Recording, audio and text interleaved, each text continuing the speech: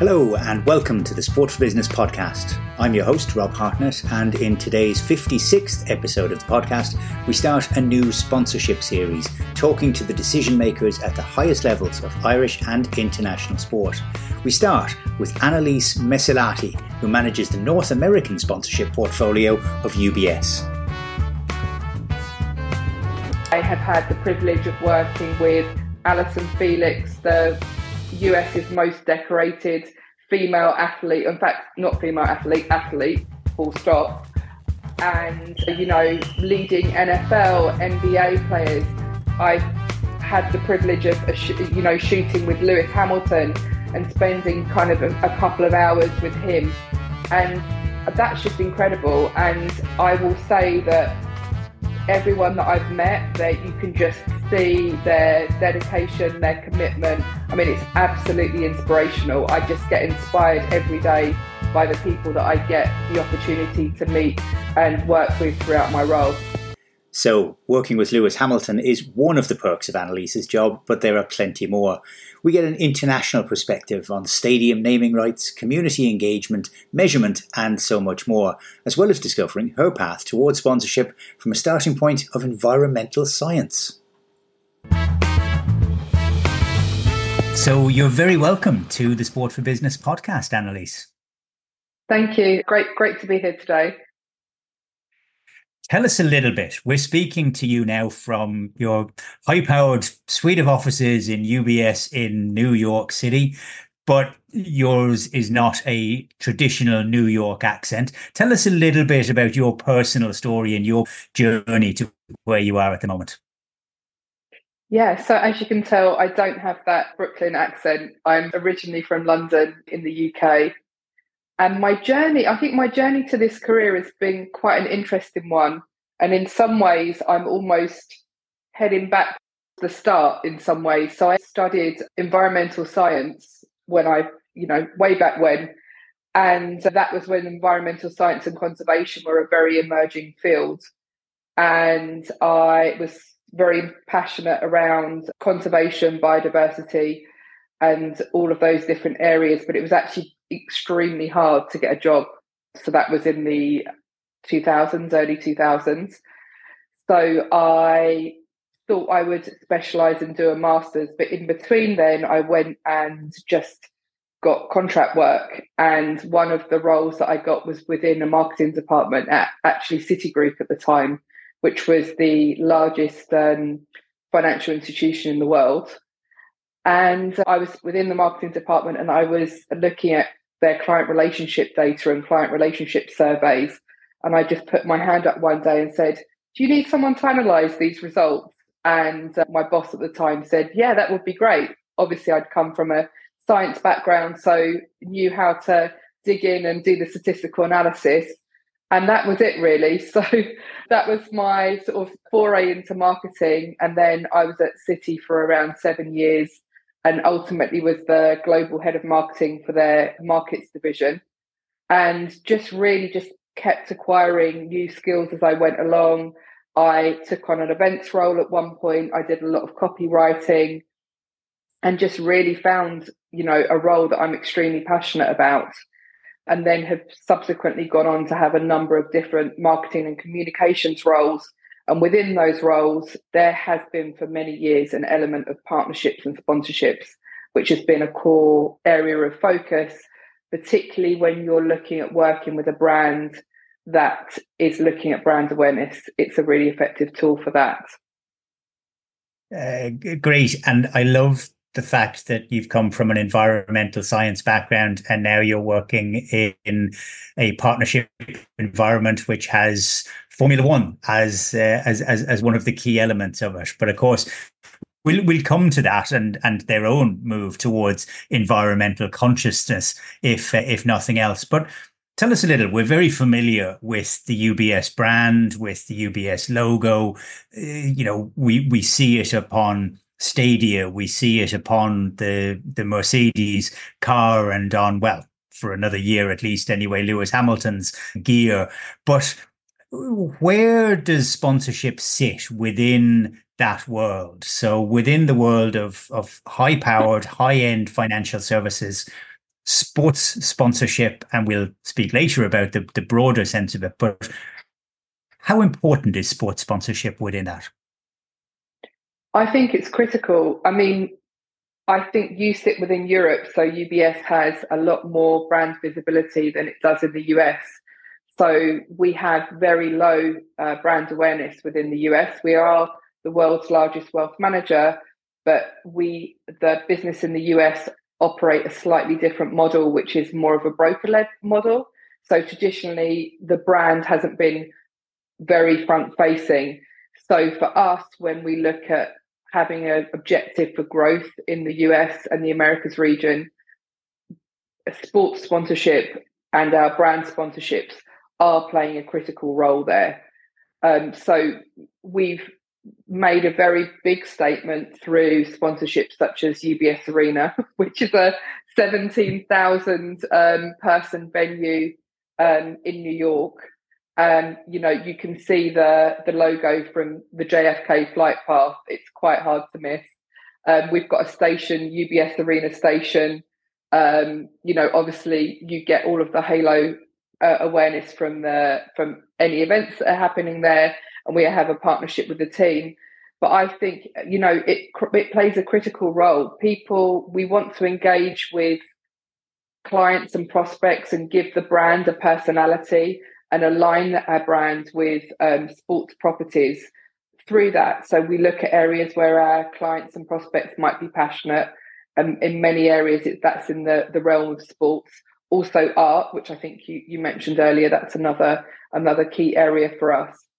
So we're just really looking to have a platform where we can physically meet and interact with clients and prospects through, a big event, a big sporting event or big activations, but also use our activations with those teams to storytell and to integrate the UBS messaging through that. It definitely was a very bold statement to get involved. I mean, the UBS Arena, it was a $1.5 billion new build with the New York Islanders competing in the National Hockey League, one of the major sporting events all across the United States. I know New York is the capital of high finance, so being associated with a New York team is obviously a good thing. Was there ever any concern over associating with one team, perhaps alienating the fans or the base of other teams within the league? Yeah, so I think the Islanders, it's a very interesting story. So the New York Islanders were essentially homeless. So they had a huge amount of success in the 70s and 80s and were a major league winning team, and then have kind of had a bit of a lull in that success and then didn't have a permanent venue. So they were playing out of the Nassau Coliseum, and then they played out of actually Barclays Centre for a while, which actually wasn't developed for hockey. So the legend is that the ice was actually slanted. So it doesn't play very well for a game. So the really fantastic thing about this project is, well, one was it we actually announced the partnership in the middle of COVID, in the middle of the pandemic, when New York was essentially the epicenter for the pandemic at the time, and people thought, everything would shut down and the world would never return to normal. And UBS always has an extremely long-term view. We always knew that we would return back to kind of mass participation events. And also for us, it was a financial commitment to New York at a time when it needed it. So it got construction workers on the site. It was a project that ultimately was going to employ local people. So all of those areas were really important for us. But in actual answer to your question about the Islanders, a lot of people will kind of whisper to me at the games, well, actually, I'm a Rangers fan, or actually, I'm a Devils fan, the other main key teams in the New York area. But everyone has a good place in their heart for the Islanders. They're just one of those teams that everyone's happy to support. Okay. Kind of like the Detroit Lions have been this season in the NFL. Everybody's I think, favorite team. You can't help but have a soft spot for them, I don't think. Yeah.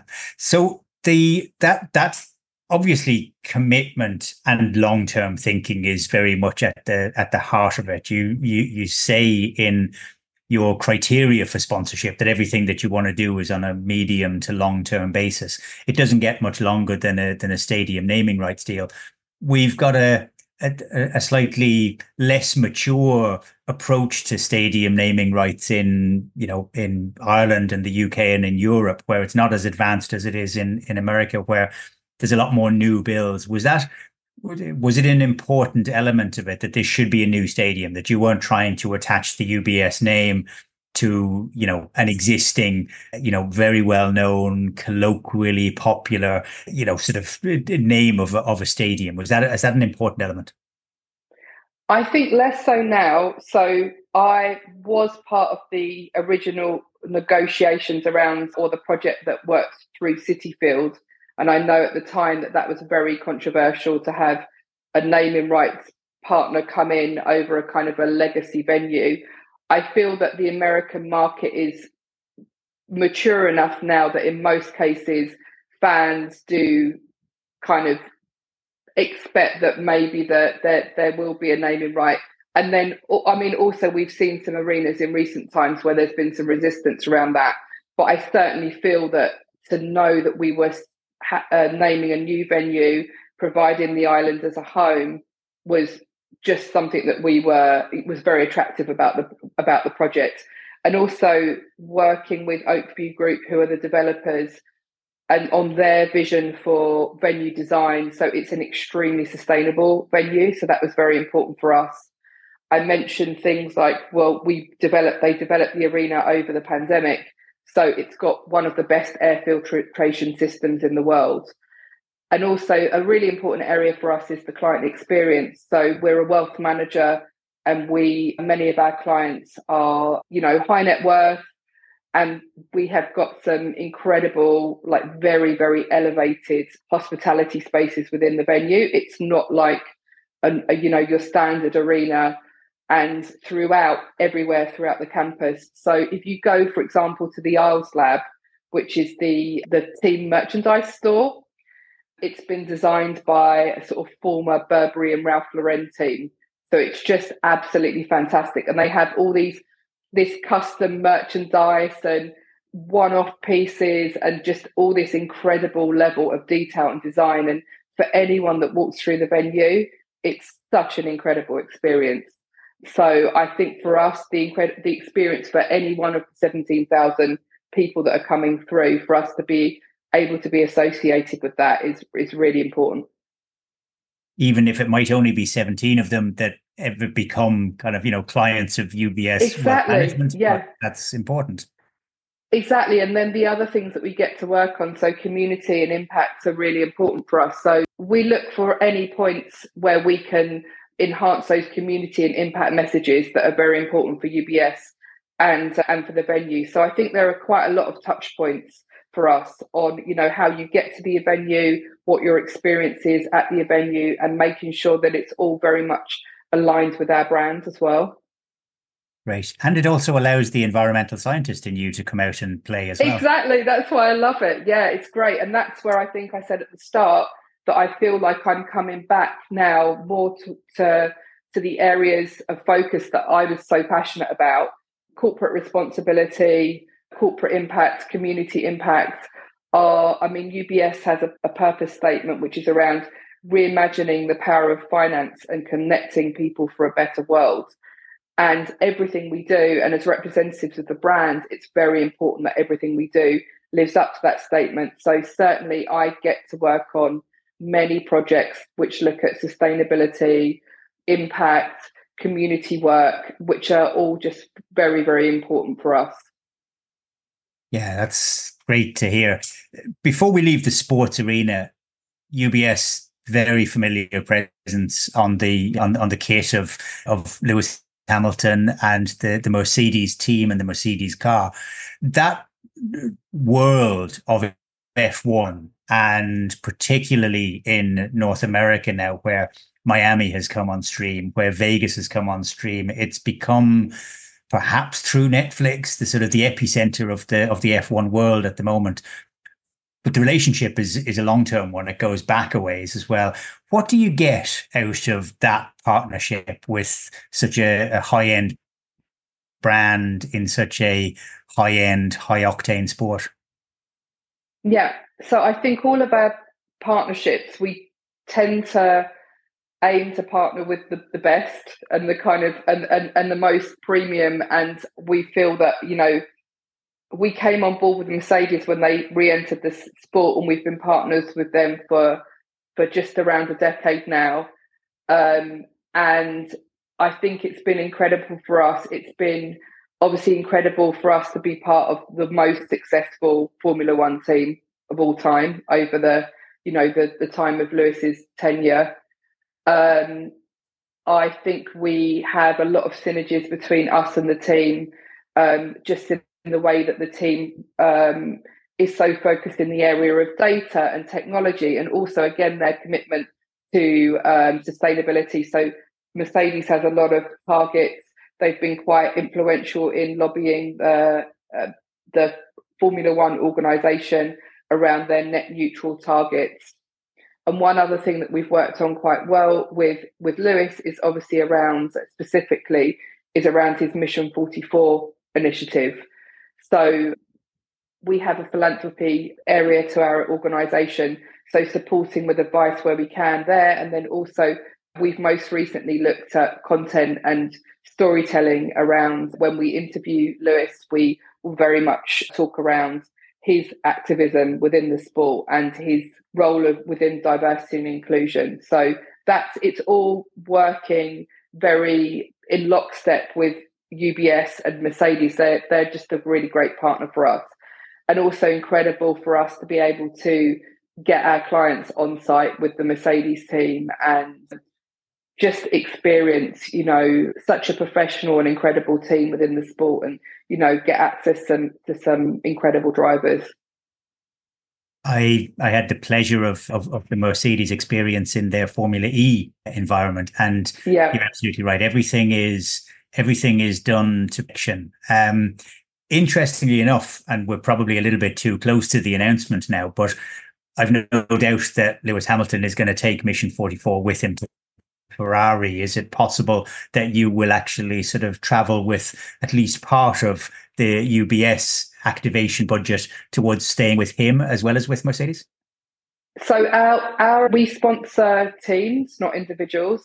So I think generally we'll stay with Mercedes because our partnership is with Mercedes. But I really would like to think that from a sponsorship activation perspective, whoever Lewis would go on to work with, that we've laid a platform for him to enhance his work. And then certainly we'll continue with Mercedes' mission in the area of impact.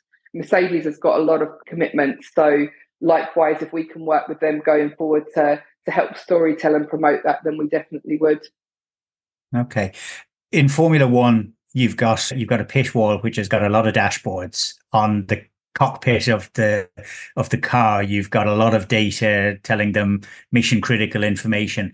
From a sponsorship point of view and a sponsorship measurement point of view, what are the key elements on your dashboard that you look for to see how F1 Vegas compared to F1 Miami, or might even compare to the UBS Arena? That area of measurement and what's working, why it's working, and how it could be replicated in some other areas of your sponsorship. Which are the key numbers you're looking at? I mean, impressions is really the impressions for the UBS brand would be the main areas that we would be looking at. I mean, we have looked at media as well. And then also we quite often, as much as possible, run our own campaigns.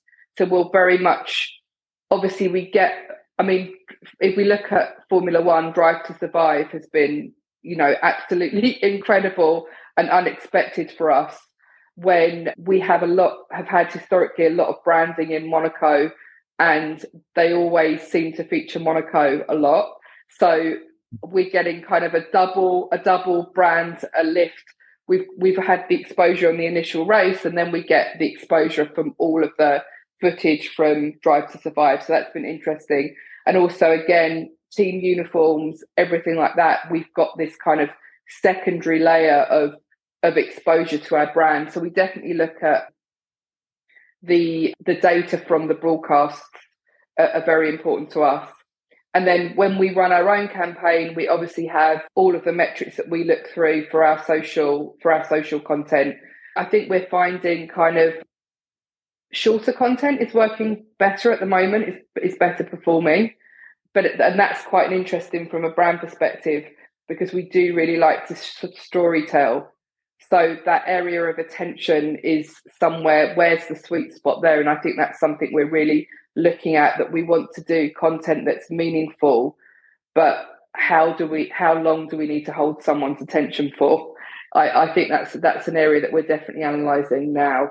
We would have liked to have this kind of longer form storytelling content, but if people are only consuming our content for a few seconds, where do we go with that? So something we're exploring.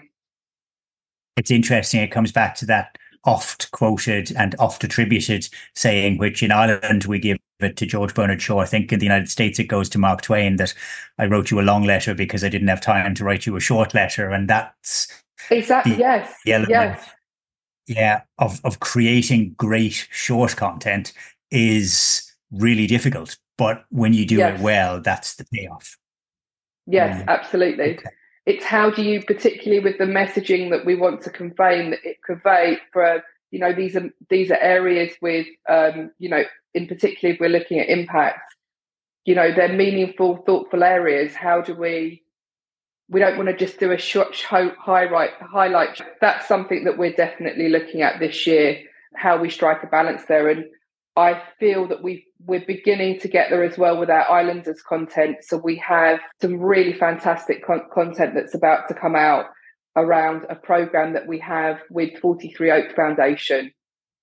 They're a not-for-profit organisation that looks at encouraging kids with interest and skills within ice hockey and supporting them throughout their athletic journey. So that might be through equipment or supporting them financially around transportation and ice time. And we've got some really lovely content with them. We're 2 years into our partnership with 43 Oak, and we've worked well with the Islanders to develop content. I mean, obviously it's very beneficial for us to work as a financial institution, to work in content partnerships with a sports team, because I feel that they're much further ahead in content development than we are as a financial institution. So I think that's been very beneficial for us. So I'm excited for the content that we're about to send out with the Islanders around 43 Oak. We will look out for that and keep a close eye on it. It's interesting when you say that the sports teams are ahead of the curve in terms of creating storytelling and sports content. UBS is also deeply involved in sponsorship of the performing arts, but that's probably a tougher conversation to have with somebody who has as their stock in trade the creation of story and the creation of imagery, or whatever else it is that they might be, whether it be music or opera or ballet or anything else. Is that a challenge to create the right storytelling with professional storytellers as opposed to professional sports teams? Yeah, I mean, I think that what we tend to do, so I would say the content that I've most been involved with is around art and contemporary art. And many of the artists that we now have as part of the UBS art collection are alive. So we get and we go to spend time with them. We go to their studios, and really the story comes from them. So we're less focused on the creative element of representing the art than just hearing from the humans that sit behind that art and what has inspired them in their creation and what's their journey been. So I feel like there's slightly less pressure there, because it's really just about that human storytelling element. Is it more challenging to get the corporate message across in the arts world than it is in the sports world? I don't think so. I think that always look for areas where we will align. So at the moment, and actually we have integrated some of our arts platforms into the sports world and the entertainment world. So there's an artist called Jeffrey Gibson. He's actually representing the US in the Venice Biennale this year. He is featured within our UBS art collection, and at this year's Art Basel in Miami Beach, we had a large feature wall which presented artworks that we have within the UBS arena. So we've kind of have an installation of the UBS art collection within the UBS club at the UBS arena. So we try to kind of blend things as much as possible. And part of the role of the UBS art team is around the art collection is around accessibility and art. So within our headquarters in New York, we have a gallery, we have an art gallery, which is open to the public. And our sponsorship platforms can also provide an area for our art collection to get out there and be accessible to the public. And UBS Arena is part of that. So I think there's quite a nice tie in there. And we're actually going to have an event with the artists over the Venice Biennale at UBS Arena. So we're looking for points of connection wherever we can achieve that authentically and in a way that makes sense. I love that crossover, and I'm speaking to you from a country in Ireland where one of our first Olympic medals was won by a guy called Jack B. Yates in the painting category, as was the case 100 years ago in the Olympics. But I do love that crossover of not seeing one as being boxed off as being different to everything else. So creating those links, and oftentimes it can be the commercial partners that are best equipped to do that because you're floating above all of the different little, peccadillos that might otherwise say, oh God, no, I don't want to talk to those arts people, or I don't want to talk to those sports people. Yeah, I know. I think it's just exactly. And I think access is so important. We have community programs throughout. So at Art Basel in Miami this year, we had 500 high school students come to Art Basel to experience the show. And it's just really important that, particularly as a lot of the events that I don't want to use the word like elite, but they can be perceived as being elite. And we want to improve access to that. And actually, we had one student that had attended Art Basel last year, well, actually not 23 because it's at the end of the year, but in 2022, that when we reconnected with the school at the end of last year, said that they had pursued an arts career, which is just unbelievable to think that we've had that impact. And that's what happens if you get access to the show, if you get access to the world of sports, what that can mean. I mean, we're doing that through 43 Oak Foundation, we're doing it through our arts programs and many of our other sponsorships. That's brilliant and real impact. So we talk a lot in the sponsorship world about impact, but when you can actually put it down to a single individual pursuing a career in the art world as a result of something that you've done, that must be very satisfying. Before I let you go, I wanted to ask what some of the highlights have been over your own sponsorship career and some of the elements that you look back on with the greatest of pride and thinking, yeah, we went into that for the right reason, we executed well, and we got the right results coming out of it. Yeah, I think for me, one of the biggest privileges of my role is the way that I am able to get, an extended amount of time and a real kind of and relationship building with talent, with just these incredibly talented individuals, whether it be in art or in sports. And I have had the privilege of working with Alison Felix, the US's most decorated female athlete. In fact, not female athlete, full stop. And, leading NFL, NBA players.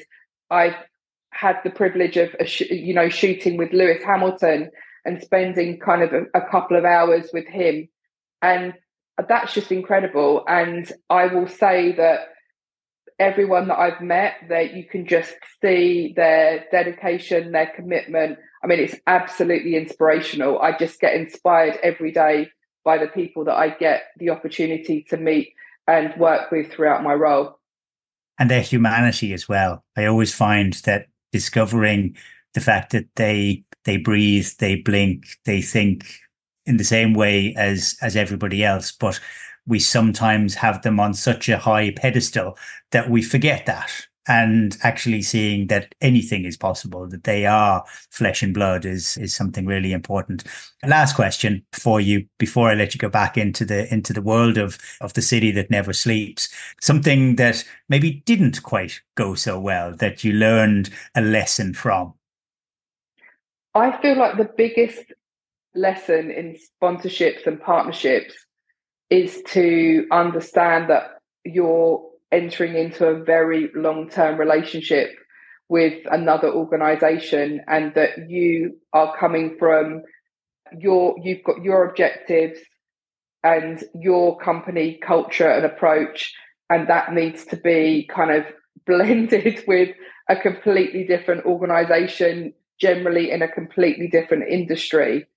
And I would say that I feel that I am a relationship manager more than I am anything else, and really trying to nurture relationships. And I think that also culture can be underestimated as well. And many, sports organization has a huge culture within itself and very different objectives. So I would say that it's something that I'm always mindful of, and I consistently underestimate. It's the thing that I have to work on the most, is how we continue to have really collaborative, healthy relationships that push boundaries with organizations that aren't that aren't part of our organization or our objectives. So I would say that is, and sometimes that doesn't go well, and sometimes there's learnings from that. Yeah, culture will always beat strategy, but yes, recognizing 100%. the fact that is the important element is hugely important in and of itself. Well, look, it's been a great pleasure talking to you. Congratulations on what you've achieved so far. The very best of luck in keeping that circle turning back towards environmental science from the world of high-end sponsorship across the arts and sport. It's been a great pleasure and a great learning experience for me. So Anneliese Mesilati from UBS, thank you very much for your time. Thank you, Rob. Great to speak.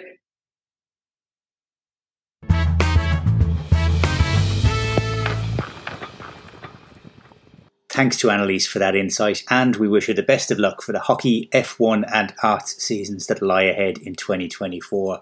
Find out more about what we do day in, day out at sportforbusiness.com. You can subscribe to the Sport for Business podcast, which drops every Tuesday and Thursday across a wide range of sporting areas on Spotify, Apple Podcasts, or wherever you get your podcasts from.